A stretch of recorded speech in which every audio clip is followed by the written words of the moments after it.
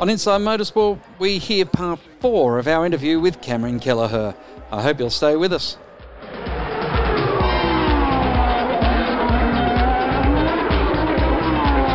Today we look at the World Rallycross. Cameron Kelleher and his team are working through the management of the coronavirus and what the new world might look like once we get racing again. We've spoken on Inside Speedway about your work with the Speedway Grand Prix. The other aspect of your current work is the FIA World Rallycross Championship, and that's a sport that I think in the mid-80s had a huge boom. Then we didn't hear for it for a while. It was still going, but it didn't seem to get much traction, and now it's exploded all over the world, Rallycross. Yeah, you're right. Its traditional roots, I guess, were in a place called Liddon Hill in the UK, and for those that don't know, it's a combination of circuit and off-road racing, and it happens in a stadium environment. If you come along to a Rallycross event, you can sit in the stand and you can basically see everything that's happening. You can see the entire action. It's really fast-paced. You know, races don't last any more than about 4 minutes total, and it's all action. And it's a series of qualifying races leading to semi-finals and finals. And it's pretty much non-stop. And you know, in the case of the cars, 600 brake horsepower, 0 to 1.9 seconds faster than a Formula One car off the line. So it's full on.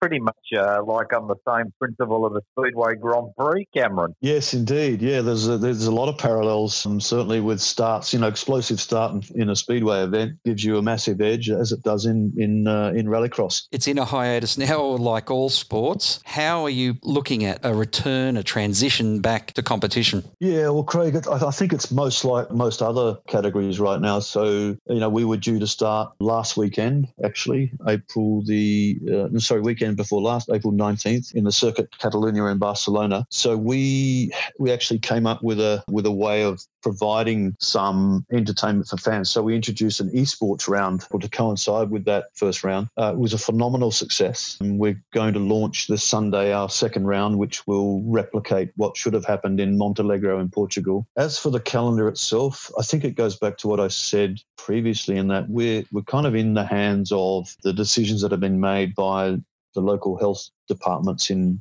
the regions that we visit. And if their advice is that there are no mass gatherings until, the case of Germany, the end of August, or in the case of Spain, the end of May, then there's no prospect of us going racing until those bans have expired. So we have a provisional calendar that we've put together. We're hoping to get going by mid to end of August, and then we'll have Then the challenge for us, like other motorsport categories, is to condense. In our case, we've got to condense 10 races into maybe 4 months. Because if you start to get into December in Europe, then, it becomes a snow race as opposed to a rallycross event. That's our challenge right now. We are in incredibly strange and unusual times. I don't think any of us will have experience anything like this in our lifetimes, and hopefully never will again. So yeah, we're in a holding pattern, I guess. We're doing as best we can to make things happen, and then finding things like esports. There's been a massive explosion in esports. You guys have clearly been exposed to supercars esports, but across the world and across all categories, there's been a huge upsurge in esports, because the fact is that we're giving fans some racing when there's no real racing happening. So yeah, we're definitely in uncharted waters. We're kind of in a wartime, really, in a way. But I guess we just have to deal with it as best we can. With the esports, was there a plan at IMG to have an esports arm? And how, if you did have a plan, how many years, months, decades has this been accelerated? Yeah, that's a great question. We had it on our agenda to introduce in 2020. We thought we would be ready with all the pieces in place to launch around about May time, given that there was a few boxes to tick before we could get it up and running. So we accelerated that process dramatically. So we then went out and partnered with Motorsport Games, which is part of the Motorsport Network here in the UK, and Codemasters, who are the game developer, and we brought that forward by a couple of months. And in fact, we worked day and night. There's a small team of us, worked day and night to get that off the ground and to get us to a point where we could launch the Catalonia round on the 19th of April, which we did. And we sat there with our fingers crossed. I've got to be honest, that the stream didn't fall over or the drivers didn't say the wrong thing at the wrong time, as happened in NASCAR recently. We pulled it off, and it was a massive success in terms of audience numbers. We engaged something like 7.9 million people in our initial event. We had 275,000 live streams at the height of the stream. So it was hugely successful, but it was accelerated. It was planned to be May, and we brought it forward by at least a month, yeah.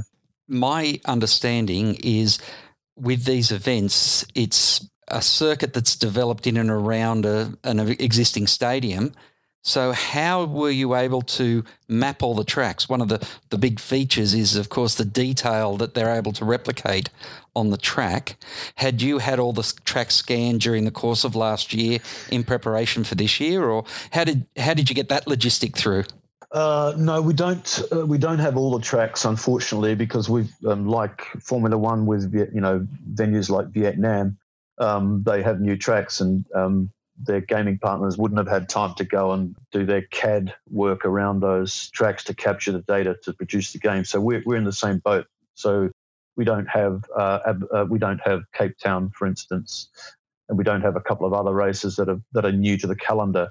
So much like F1, where we don't have those races in the game, we introduce a venue which we do have. So, for example, we will use Abu Dhabi as a replacement for one of our other rounds later in the year. Much like F1, they used, I think they used Australia for the opening. Vietnam. Vietnam, that's right, yeah. So same principle applies to us. Where we have the game, we'll use it, but there's a tremendous amount of data capture and data processing that goes into producing the game. It's a 12-month process in most cases. So where we have new tracks or where we introduced new tracks last year, they'll be on the game next year, but not before.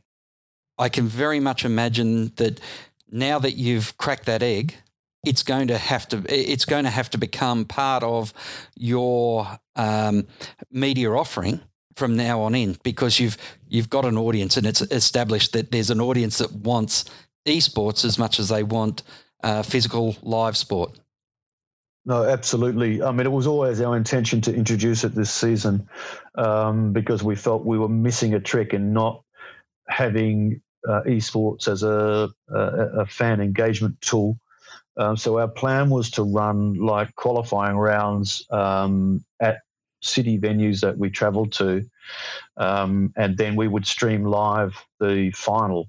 So we would invite Joe Public to come along to an event in downtown Barcelona and go through a qualifying phase, come to the race, enjoy the race, meet the drivers, and then go and compete in the paddock in a live streamed final. That was our model. But for sure, if you're not talking to and engaging fans through esports or social media for that matter, then you are missing a huge trick. If you look at guys like Lando Norris, Lando's become an absolute superstar on a platform called Twitch. And I think I went back to the very first esports F1 round. At one point during that live stream on the F1 Veloci channel, I think they had like 60,000 viewers concurrently. And I switched to Twitch, and Lando was up to 1.2 million live. I mean, that's phenomenal. And now he has this system now where he just has weekly chats. He'll send an alert on Twitter saying, yeah, come and chat to me at 4 o'clock. And suddenly, 120,000 people will go on there and chat to him, quite apart from all the racing he's doing. We conclude our chat with Cameron Kelleher next week on Inside Motorsport. Until then, keep smiling and bye for now. Inside Motorsport is produced by Thunder Media for the Community Radio Network.